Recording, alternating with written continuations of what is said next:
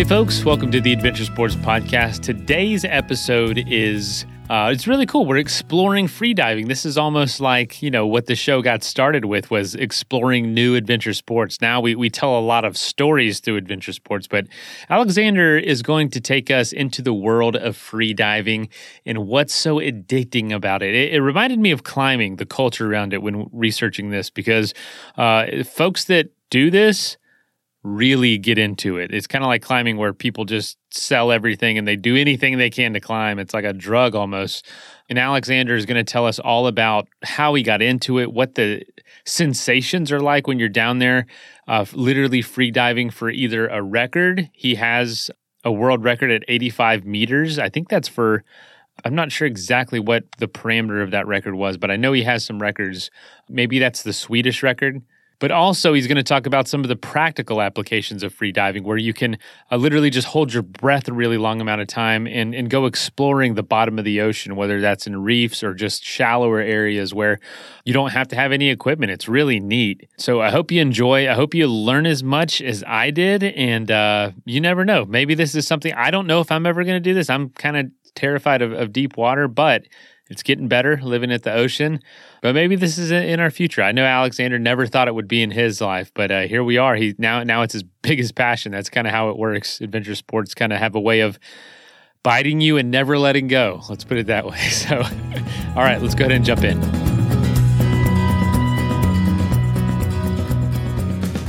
All right, folks, we are talking about something new for me. I'm trying to think if the previous hosts ever did this. I don't think we've ever talked about this specifically. I know it's been mentioned in passing, but free diving with a record holder here, Alexander Nilsson. Welcome to the show. Thank you, Mason. And it's great to be here. And I'm so happy to be able to talk to you about my passion. I'm stoked. Yeah, I'm excited too, because you can really sense when someone is very, very passionate about something. There's a lot of people on the show that have lots of different interests, and I'm sure you do too, but you can definitely tell this is a big part of your life. So with someone that knows that much about it and devotes that much time to it, I'm really excited to talk. But before we get started, I always ask this first. Where are you coming from? Where is home for you? So home for me is, first of all, where I come from. I come from Sweden. I grew up in the capital. So I grew up in Stockholm, in Sweden. So I grew up really far away from the water. In the winter, we don't really spend any time in the water, and I kind of only spend time in the water during the holidays. So I come from Stockholm. When I was 19 or 20, I started traveling. So since I was 19 or 20, I have been living abroad. I'm 31 right now, so I lived abroad from that age. So I kind of right now, I don't really have a place that I really feel I can call home. But yeah, for the question of where I grew up, it's Sweden, and that's where I am right now as well. I'm teaching freediving, and I just happy and feel really privileged to be able to just teach other people this really beautiful sport. That's where I am right now. Oh, that's fantastic. Now, you say you didn't swim much. I know there's a lot of water around Stockholm, at least, but it's cold. What did you grow up doing? What were kind of the activities? Because I know you didn't discover freediving or start freediving until 2016, which, you're in your mid to late 20s at that point, mid-20s. What were you doing up until that point? Was it any other sort of sport? What was your passions then? Yeah, so I grew up in this family where my father was a soccer coach, and I grew up doing all different kind of sports, soccer, bandy, and so on. But I was always kind of like mediocre in this kind of sports. But I would say that I had an upbringing with a lot of sports around me. So that, of course, helped me later in life when I stumbled upon freediving. So for my whole upbringing until the time when I discovered freediving, I was just out playing around, doing all kinds of sports, and being very, very active. And like you said, like Sweden, of course, we're surrounded, Stockholm especially, we're surrounded by 14 islands. A lot of water around, but the water's really cold, like 8 or 9 months of the year. So we have the swimming pools, but I've never really been a fan of swimming pools. The chlorine, and I never really liked it. I was always drawn to the ocean, and to be close to nature.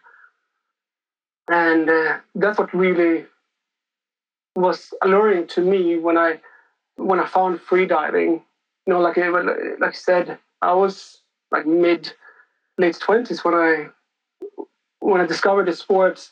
And like many of you listeners know, there's not a lot of sports where you can start that late in life and still become the best in your country, be able to be really good at a sport.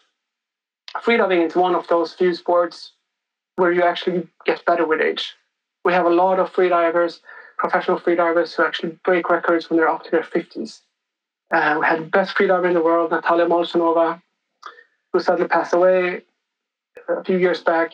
And she broke most of her records when she was 50 and over 50. Is that just due to lung capacity and also maybe technique, but also it's not very hard on your body or on your joints in the sense of pounding pavement or pounding on the ligaments and whatnot? Yeah, exactly, Mason. So it's like, so freediving is very different from all other kind of extreme sports. Other extreme sports, like when you go downhill skiing, for example, you build up adrenaline and you perform better when you have a lot of adrenaline in your body. And freediving, you have the opposite. So we want to have as little adrenaline as possible, and we want to be as calm as possible. And with age, usually you get calmer. And also metabolic rate is changing when you get older. And all these physiological factors have a big influence on freediving. So freediving is all about being able to stay calm in a stressful situation. So if you're able to stay calm down there at depths of like 80 or 100 meters, there's like endless of opportunities when it comes to freediving. It doesn't really matter if you're like overweight or if you have a bad cardio or if you're a smoker, for that matter. It's all about if you're able to stay calm in this situation. So that's what also was one of the things that really draw my attention to freediving, that I really loved. Where it's so mental. We usually say it's like 90% mental and 10% physical with freediving. And like with a lot of different sports, it's similar, but not to the same extent. Here's like, when I go to a freediving competition, I still get surprised when I see a lot of other competitors, and I see that they're not in their best physical shape, but they can still dive to 100 meters, and it's incredible to see. It's a very forgiving sport in that matter. That's really it sounds like yoga, the way you're describing it, in the sense of being as calm as possible, being as relaxed as possible. So, but you say you have to stay that way or you're not going to perform well. What are some of the, and by the way, I don't know if we defined freediving, but freediving is diving depths or exploring underwater without any equipment or without scuba gear or without pressurized air. You can still snorkel and free dive, it sounds like. I was looking at your Instagram and you were exploring. Or is freediving only diving down and coming back up, going as far as you can? So the definition of freediving, you could say, is everything you do underwater on a breath hold. Okay. And that's freediving. Doesn't matter if you go down 1 meter or half a meter or 100 meters. Everything you do on a breath hold under the water, that's freediving. Whether that's breaking a record or exploring the bottom of the ocean in a coral reef or something. Yeah, exactly. And there's so many different interests. When it comes to freediving, most people, of course, they don't go to freediving competitions, and that's not the reason why they like to freedive. Most people, they do it for reasons of like they love taking underwater photos, and their freediving is a perfect way to come close to underwater creatures. Or they just love, like you said, exploring underwater, looking at rocks, and having the quiet and the peaceful time on the water. And then there are a few of these crazy people that loves to go to freediving competitions and dive to really deep depths, and and that's just a very, very few amount of people. What got you into it? Tell us about, because 2016. What did you see? What did you discover? And why do you think it hooked you so much? Tell us about that. Yeah, so I was kind of aimless during that time. I had just finished studies, and I ended up doing something I didn't like. And I saw all of my friends went into the corporate world, and they just were okay with the situation, and they were like, okay, let's just suffer it through and then get the paycheck. And I wanted to do something different, and I never really liked this life in Sweden that I was living at that point in time. So I decided when I was 21, I think I went out to travel. So I went to Southeast Asia, and there I went traveling for the next 5 years, just solo traveling for for the entire time around Southeast Asia first, and around Europe. And I went back to Thailand then when I was 25 or 26, and I remember I saw this sign where it said, like, we teach you how to dive to 20 meters on one breath. And I had a recollection when I was younger that I saw this movie, The Big Blue, Le Grand Bleu. It's one old movie from, I think, late 70s about freediving. And I remember this movie, and I really found it so poetic. And I always been drawn to the depth in a sense, since when I was a kid. I remember that we had a boat in my summer cottage place, my family's summer cottage place, and me and my father used to go out on this boat when I was like 5 or 6 years old, and I would be sitting in front of the boat, and I would ask my father all the time, how deep is it here? How deep is it here? How deep is it here? Being this annoying kid asking this question. And I always found it very fascinating with the depths. I always wanted to know what it was down there. And I already, at that point when I was a very young kid, understood there was another world down there, and I wanted to explore it. But it wasn't until when I was traveling there, when I was 25 years old, and I saw this sign, that I was like, okay, I should do this course and see what happens. And the first day of the course, I couldn't equalize. When you have to equalize your ears to get down, I had big problems with just going down a few meters. And then the second day, everything just opened up, and I was able to just play around in the water. And from that day on, I just wanted to get back to the water. It was kind of like this passion and this love in my body that always reminded me when I wasn't in the water, I was always missing the water. And I asked my freediving instructor, which was a really great freediving instructor to have in the beginner course, and she was telling me, like, you should come and do the second course, because there you will explore something which is called free fall. And I asked her, of course, what is the free fall? And she told me that that's when you're sinking down as a rock, and it happens from around 15 meters. And then I went home. The first thing I did was to look at videos of people free falling, and it's when I saw that, that's when I knew this is something that I have to explore. So I went back to Sweden. I was back home doing different jobs, some odd jobs and so on, just collecting money to go back there, to go back to Thailand.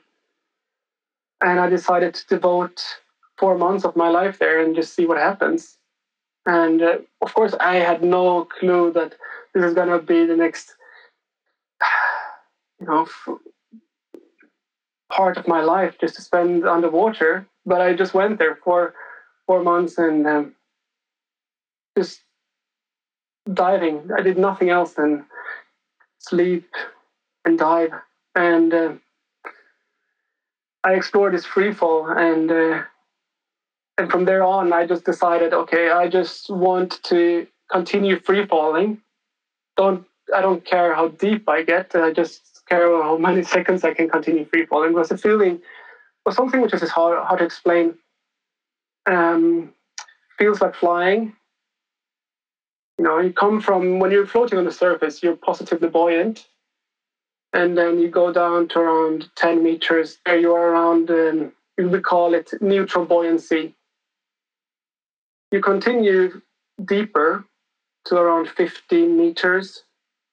From there on, you start to feel that the bottom is dragging you down. That's how it feels like. Because you don't have to do anything. You don't have to kick with your fins. You don't have to pull on the rope. You can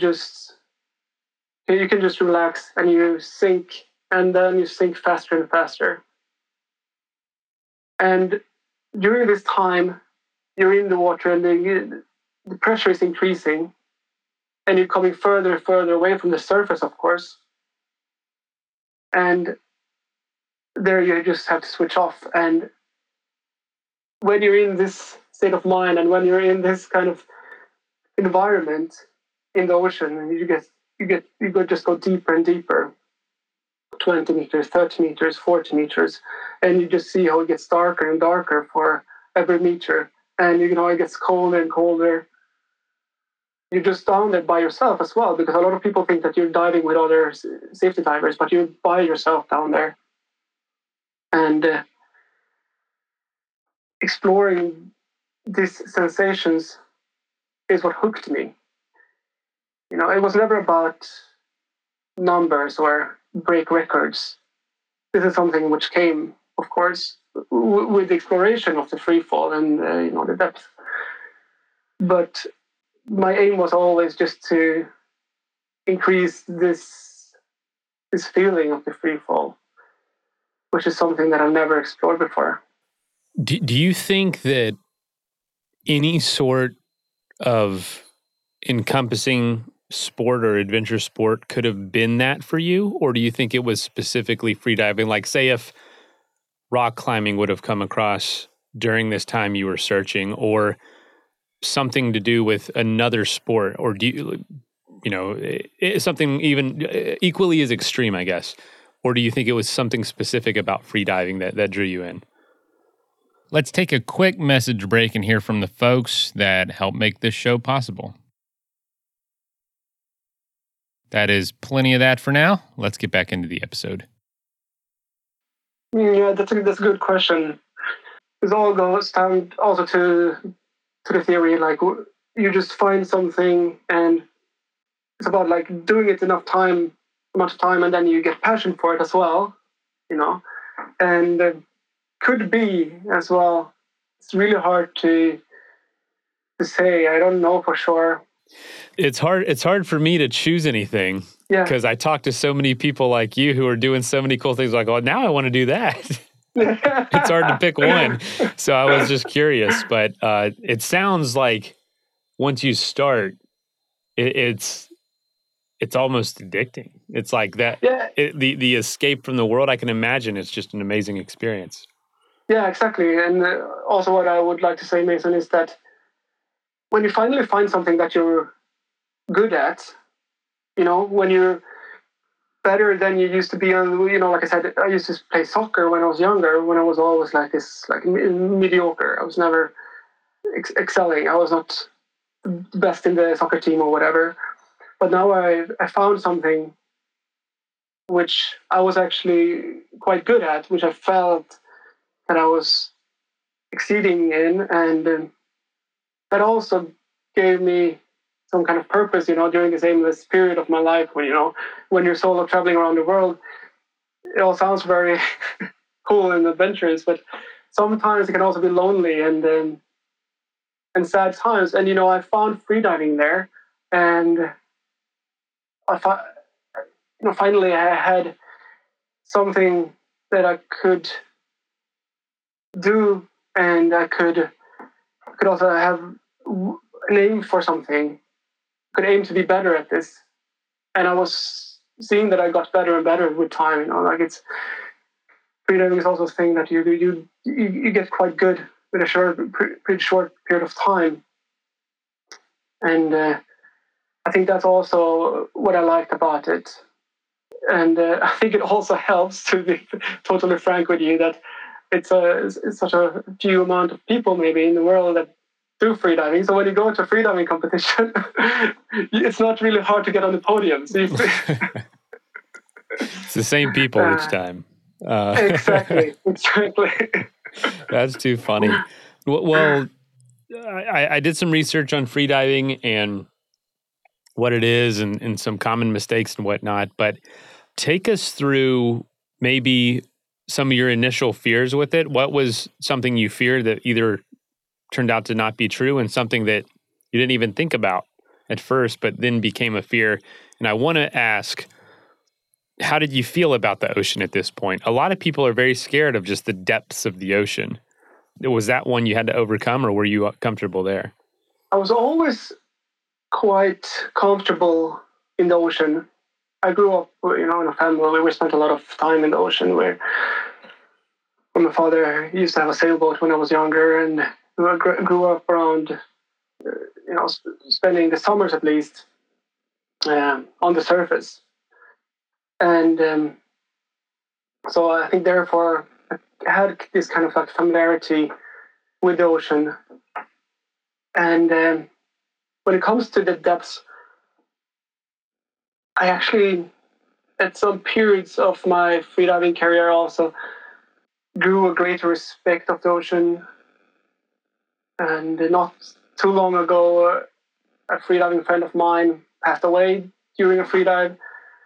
And that also reminds me of that we need to have a great respect of this immense force that we're visiting. The ocean is just such a great force, and it can tumble you and it can kill you in an instant if you're not careful.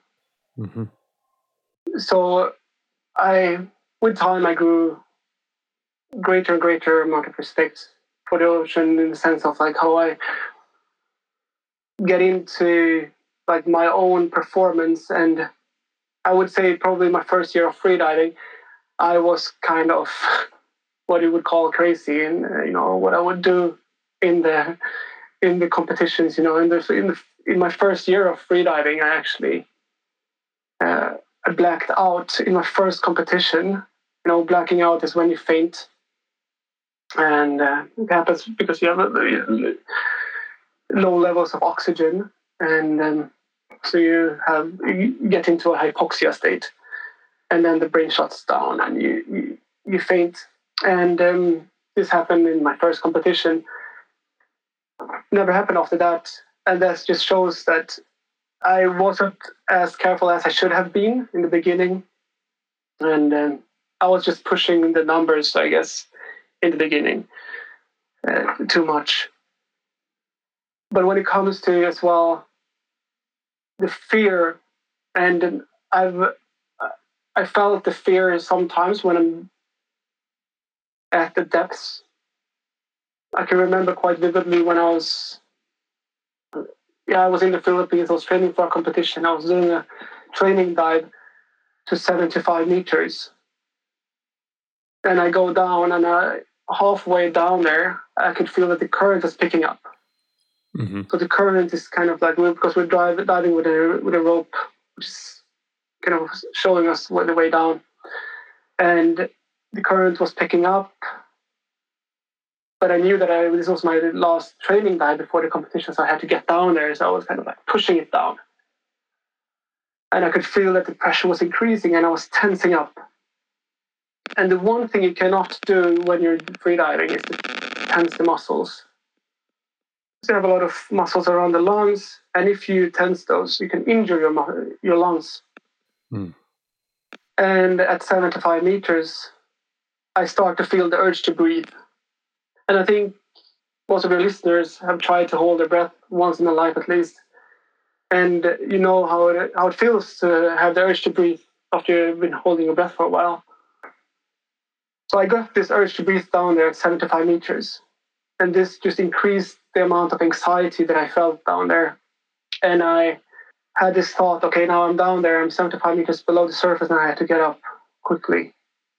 I was just trying to rush up to the surface, and there, when I arrived up to the surface, I started to just cough up blood from my mouth, and there I realized that I had injured my lungs, and this is what we call a lung squeeze, which is one of the most dangerous things you can that you can have when you free dive. So you get scar tissues in the lungs, and this is making the blood come up to the mouth. So that was a really scary incident, and I think all of these kind of things led me to be the careful freediver that I am right now. Now I'm not taking these risks, and I know what we love to say in freediving, when we're teaching courses, because we like as many as possible to come and do courses, of course. So we're saying this is the safest extreme sport in the world, because there's only one fatality during the entire history that freediving has been a competitive sport. But what we don't say is how many people die training. Like with all extreme sports, there's a lot of fatalities when it comes to training and just doing it recreationally, as you know. The same is for climbing. Of course, there's not a lot of people dying when you compete in climbing, because you have all these safety precautions.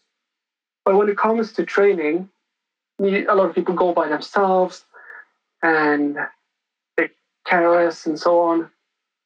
Throughout my time there, I've been competitive freediver. I hear around once a year that a freediver dies.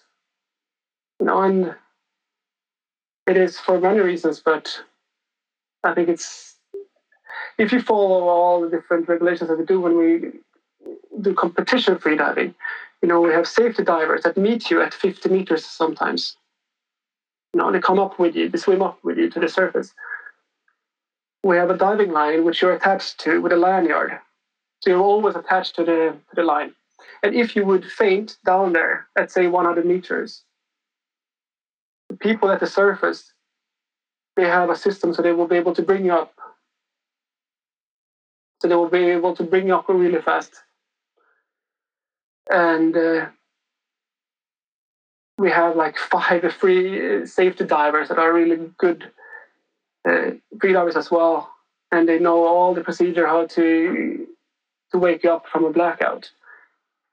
So therefore, there's not people dying in competition, but it's a still different story when it comes to training. And I think that has to be said. Freediving is a wonderful activity in sport, but you need to have respect for it. And if listeners would like to go out freediving in the pool or in the ocean or in the lake, there's a number one rule for freediving is to never freedive alone, and always freedive with a trained safety, someone who has done a freediving course. Otherwise it's deadly. It's really dangerous. It's a lot of people just trying it by themselves, and if you faint, that's it.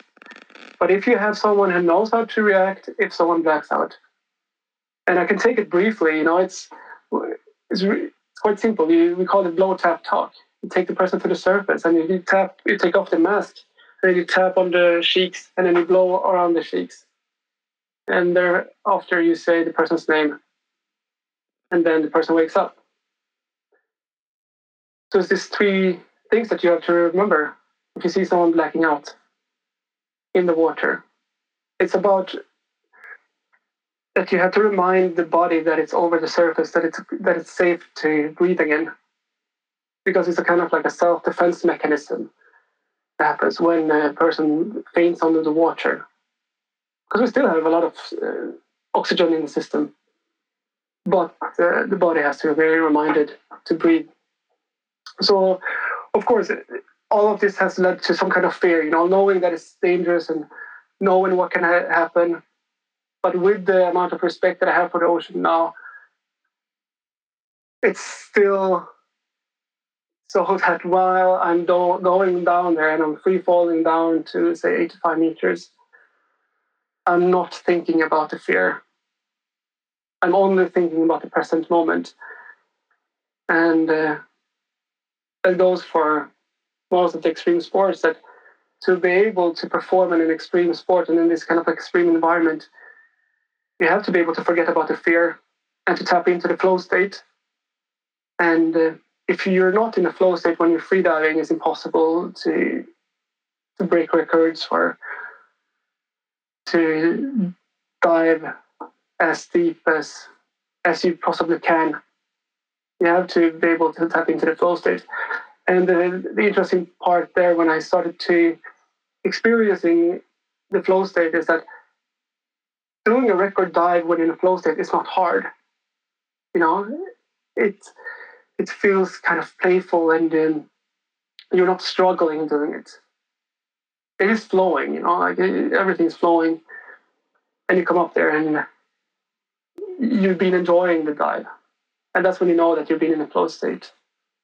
And that has helped me with the fear as well, like being able to tap into that and knowing about all these triggers in the flow, and to feel safe. And that's the safest way to do a sport like this, to train up the technique and being able to perfect the technique so that when you go to perform, that you can go into this flow state and then do it as easy as you can. And I think that has been the most important thing for me when it comes to dealing with the fear. Just being able to go into this very interesting state of mind. But to be able to do that, you have to practice a lot before. You have to perfect your technique. So when you go down there, you don't have to think about how you fin correctly and so on and so forth. What does training out of the water look like? What do you do when you're not able to get to water? I know I've seen you laying on table and doing breathing practices. What does it mostly consist of? Yeah, because I was in Sweden for half of the year when I was competing the most. Therefore, every time when I woke up, I was holding my breath for quite a while, every morning. So if anyone wants to try to hold a breath, the best thing to do it is in the morning, before breakfast, and before coffee, because food and digestion takes up a lot of oxygen, and coffee is raising the heart rate. So what I did then was to, every morning when I woke up, I was holding my breath in the sessions for like during 1 hour. So I was doing that before, because I didn't like the pool. I wasn't training that much in the pool, although I was living in the 5th floor at that time. So every time when I was arriving home, I was walking up the 5 staircases on a breath hold. Oh, wow. So every time when I arrived home, I had this as a goal. I would never take the elevator, and I will never walk up the stairs breathing. Every time when I walked up to the apartment, I was always holding my breath. And people would say, "Hey, how are you doing?" And you just yeah, yeah. give them the thumbs up. Like look like I'm passing out all the time. First, I think when it comes to, that's also part of the training. Being able to just train really, really hard. So then when you go out to perform at a competition, it's easier. You train really hard, so then when you go to a competition place, it feels easier. And I think for me, what also really was a big thing with training was to build up carbon dioxide tolerance. So a lot of people don't know about this, but the reason why we feel like we have to breathe when we hold our breath has nothing to do with oxygen, but it has everything to do with carbon dioxide. So when we breathe, when we're sitting like this and we breathe, we're breathing gases. And there's gases in our body that is accumulating as well. So when we hold our breath, the carbon dioxide is increasing if we don't exhale. And when we feel this urge to breathe and we feel like, okay, now I feel out of breath, we still have like 98 or 100% of oxygen saturation in our body, but our carbon dioxide is just increasing. So that's the number one thing a freediver has to start with, like increasing the CO2 tolerance. And that is also very applicable to different sports as well. So like if you have a really great carbon dioxide tolerance, you also don't get out of breath doing other sports like running or biking and so on.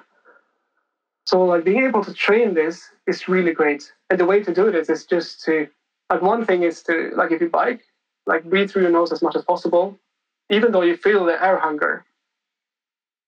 You know, you feel like, okay, I have to breathe through my mouth, then close your mouth and breathe through your nose. And building up the CO2 awareness as well. Feel like, okay, now I have a bit of air hunger, but it's nothing negative, because actually what it does when you have higher levels of carbon dioxide is that you're actually getting more oxygen to the cells. Because if we would sit here and just hyperventilate for 5 minutes, we will probably pass out. And that's because we don't get oxygen to our brain, because the oxygen is just clinging on to the hemoglobin. But the opposite thing happens if we underbreathe. So if we underbreathe and we have a little bit of air hunger, we get even more oxygen to our cells and to our brain. So you probably know it's good to breathe through your nose and to not be a mouth breather. But it's also beneficial when you do sports to breathe with your nose as much as possible. Of course, when you're sprinting, it's impossible. But when you do long distance running and so on, it's a good idea to breathe through your nose as much as possible. Also because you warm up the air. And there's a lot of different other reasons to do it, which I think that if you do that, you will be able to perform better, and as well being able to get this onset of urge to breathe later and this air hunger later. So that was big part of my training as well. Like I used to go running as well a lot. So when I run, I always breathe through my nose, even though I feel like it's hard. No, it's a really great way to just get more oxygen to your body. You know, I know with the competitions, there's literally a rope hanging down. If I'm sure a lot of people have seen that kind of setup before, and you go down the rope, and you, like you said, you're attached and go up, and it's always just some body of water where it's just blue as far as you can see. It's not like that. The water is beautiful, of course, but not no features or anything to look at. It's all about focus on the getting the record or going as far as you can. What is one of the coolest things you've ever seen freediving, or one of the most interesting experiences with either marine life or just scenery? Just tell us about some of the things that get opened up to you because of freediving. What really pops up in my mind when you hear this question is, before I flew back to Sweden last time, I was in the Philippines. This was 2 years ago. And I was there during the pandemic, and we were not allowed to go into the water for some reason. Because they had all these restrictions. So right. The locals, of course, were allowed to go into the water to spearfish and to hunt and all that. I respect that.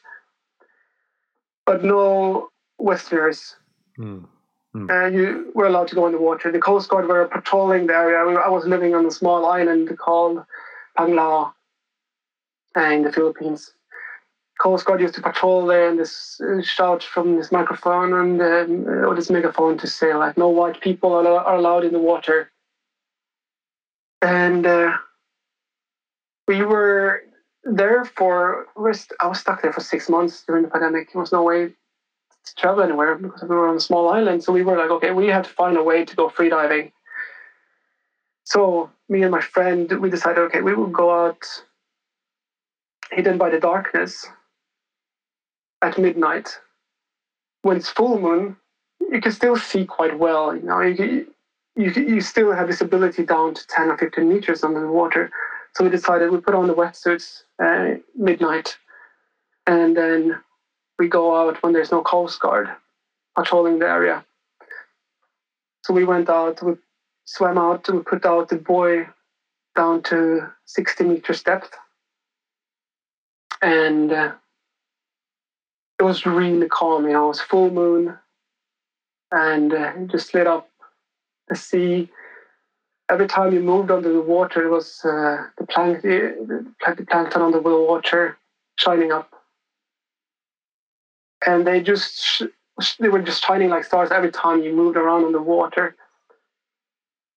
And then I remember this dive, because to be able to free dive, you have to first be on the surface for a while to meditate, to just concentrate on your breathing and to calm down. And it was just this silence that you usually never experience. Usually we hear boats and so on when you're breathing up on for a dive. And then I started going down. After 15 meters, I feel like the free fall is coming, and I stop moving my body and I start sinking down. And I have my eyes open. I usually have my eyes closed when I free dive, but I wanted to see the bioluminescence flashing through my eyes, and they were just sparkling up in front of my eyes. And the deeper I went, the more they were coming. And at the bottom of the line, we have this bottom weight. So I reached the bottom there at 60 meters, and it's just this complete darkness down there. No lights was getting there.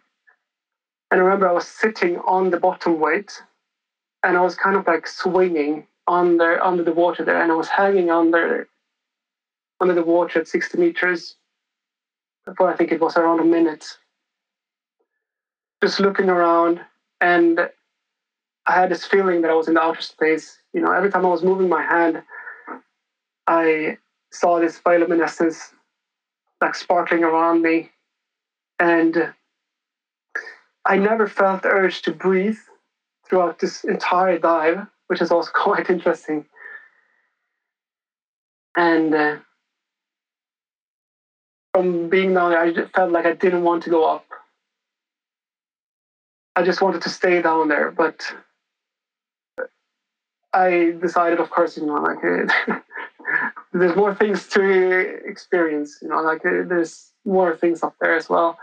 So I started going up as well, and it was just a very beautiful experience, and like a very mind-altering experience. We have this thing that we usually say with freediving, like people ask the question, what's the difference between scuba diving and freediving? And we have this silly quote saying, like, scuba divers, they dive to look around, and freedivers go within, dive to look within. And there I really felt that it was a very powerful experience, like it was something about that experience that changed something in me as well. And I just came up, and this dive was probably around 4 minutes, this entire dive. Never had the urge to breathe throughout the whole dive. And this is something that I always bring with me, and that I always will think back at.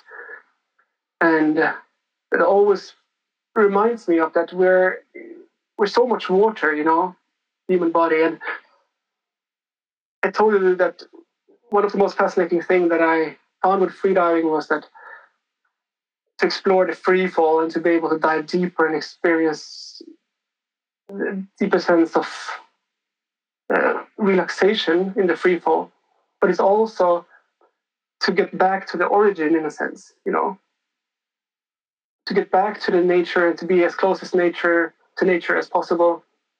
There is a thing that every human body has inbuilt, and this is something we call the mammalian dive response. This happens to every person. As soon as we put our face in the water, our heart rate slows down. You've probably seen in the movies that people put water on their faces before they go into an important meeting to calm down. And this is actually something that happens in our body. That's as soon as we put our face in the water, we put cold water on our face, our heart rate slows down. We have sensors around our face and our mouth that is detecting this water. And that's the first thing that happens. That's the first mammalian dive response. Heart rate slows down, called bradycardia. And the second thing that goes when we experience pressure is that our blood gets redirected from our arms and from our legs to the core to protect our lungs. This is exactly what happens to seals and dolphins and other mammalian animals and mammalian creatures that spend all their time in the water. They have it to a greater extent, but humans still have it. People don't understand why humans have it, but everyone has it. And this experience that I had when I was going down there, and I was able to hold my breath for 4 minutes down there at 60 meters. I felt like I was belonging to the ocean. I'm not a primate that should be up walking on the ground. I'm also a sea creature at that point, and we can train our bodies to get very, very comfortable down there and to be comfortable in the water. And everyone has this inbuilt in them. It happens to everyone. And I think that experience really reminded me of that, and I found that so fascinating. And this is what I love to tell my students when I was just doing earlier today, I was doing the freediving course. I'm teaching the freediving course usually, and this is one of the things that I love to tell them, because I'm really passionate about this, to remind people that we really have this inbuilt response in us, to take us back to the nature. Like we're supposed to be in the water and be close to the nature as possible. And people feel good at being close to nature. We don't have to dive to 80 meters or 100 meters. Just looking at the body of ocean, calms the mind. It's something called the blue mind that people have been studying for a while now, which shows that when we're just looking at the ocean calms us, brings down our heart rate. And it happens to everyone. And that's a really powerful therapy method as well. So when you feel stressed or when you feel anxious, just go to a body of water and just be able to just look at the water. And of course, spend time in the water is also super helpful. I live near the ocean, and I can attest that it's all of us go there to relax or to calm down, or whether it be a stressful day or just a time to just relax. Yeah, you're right. We do that. Just everyone does it naturally, but I imagine the effects even more so down in the water for prolonged periods of time. How do you suggest folks maybe get into this? Obviously, it really took off quickly for you. Within 2 years, you were starting to do records and go and compete in winning competitions and whatnot. What do you suggest folks start with, and how should they start? So number one, find a freediving instructor in your area. So that can just be an easy Google search, freediving school, and then the area you live in. And just find someone who can teach you. It's very easy to go on YouTube and social media and just find tips and tricks on how to hold your breath for longer. But to be able to do it in a safe manner, number one thing, find good instructor, good freediving school, and go from there. And what I did, which I found most helpful, is to train carbon dioxide tolerance. So train yourself to be able to cope with the urge to breathe, with this uncomfortable feeling, and to be comfortable with the uncomfortable. And that was a big thing for me. Just to lay in my bed, it's completely safe just to hold the breath in the bed, as long as you're not close to the water, but to hold the breath there. So just doing this kind of breath holds is really important.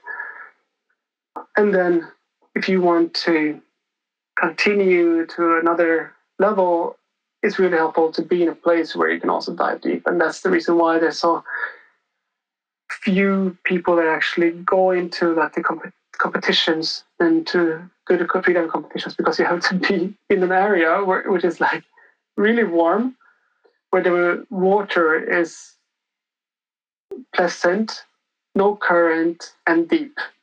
And there you have to live for 6 months of the time. And for most people, that's not really possible. Mm-hmm. But it's something that you have to devote your life to if you want to be good at something. And it goes for everything. You have to devote your life to it. And freediving is something like for everyone who's listening. Everyone can be really good at it. Like, there's very few sports like this. I used to think of this, this kind of sports, like we have golf, which you could probably. I had a grandfather who became pro when he was 60. Wow. Started when he was 50. So golf is one of the things where you can become really, really good late in life. And we have dart as well. You probably can become very, very good at dart late in life.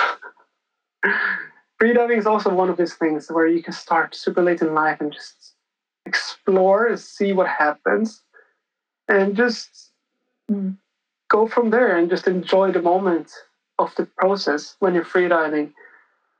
And some freediving competitions I've been to, there's been people 70 years old still diving to 80 meters. And that's incredible to see. It just shows that the human body is capable to so much more than we think. And this is also something that freediving reminds you of. You think that, okay, I cannot dive deeper than 20 meters. Let alone 10 meters. And you see that you're breaking these boundaries all the time. If you can do it with freediving, I think you can do it with other things as well. And it just gives you an important message as well in life, that the mind puts boundaries on things that you can easily break. Like you have this inner voice telling you, okay, I cannot do this. I can never run that far. And then you do it and you really realize that this voice in your head was just talking shit. It was nothing true about this. And it's very, very evident in a sport like freediving, where you hear this voice all the time telling you, oh gosh, I cannot dive to 30 meters. And you dive to 31 meters. Just telling you this all of the time. And then after a while, you just stop listening to it. And that's a great relief. With a lot of sports, it's the same thing. You just have to stop listening to this doubting part of your mind. And that can also change a big part of your life in other respects. Speaking of that, what are some of the biggest benefits freediving has provided your life outside of the water? So the main thing is the stress level, I would say. I remember after the first year, from when I started freediving, I was in Bangkok airport, and my flight was delayed, meaning that my next flight that I would take I would probably not be able to take that, and so on. I was standing there in line, and before I started freediving, I would probably be quite stressed and be quite annoyed at this situation. I need to buy more, another flight ticket. But this time I was kind of okay with it. I was like, this is nothing. If you're able to deal with the stress in the environment of 85 meters depth, holding your breath, the other things in life doesn't feel as stressful.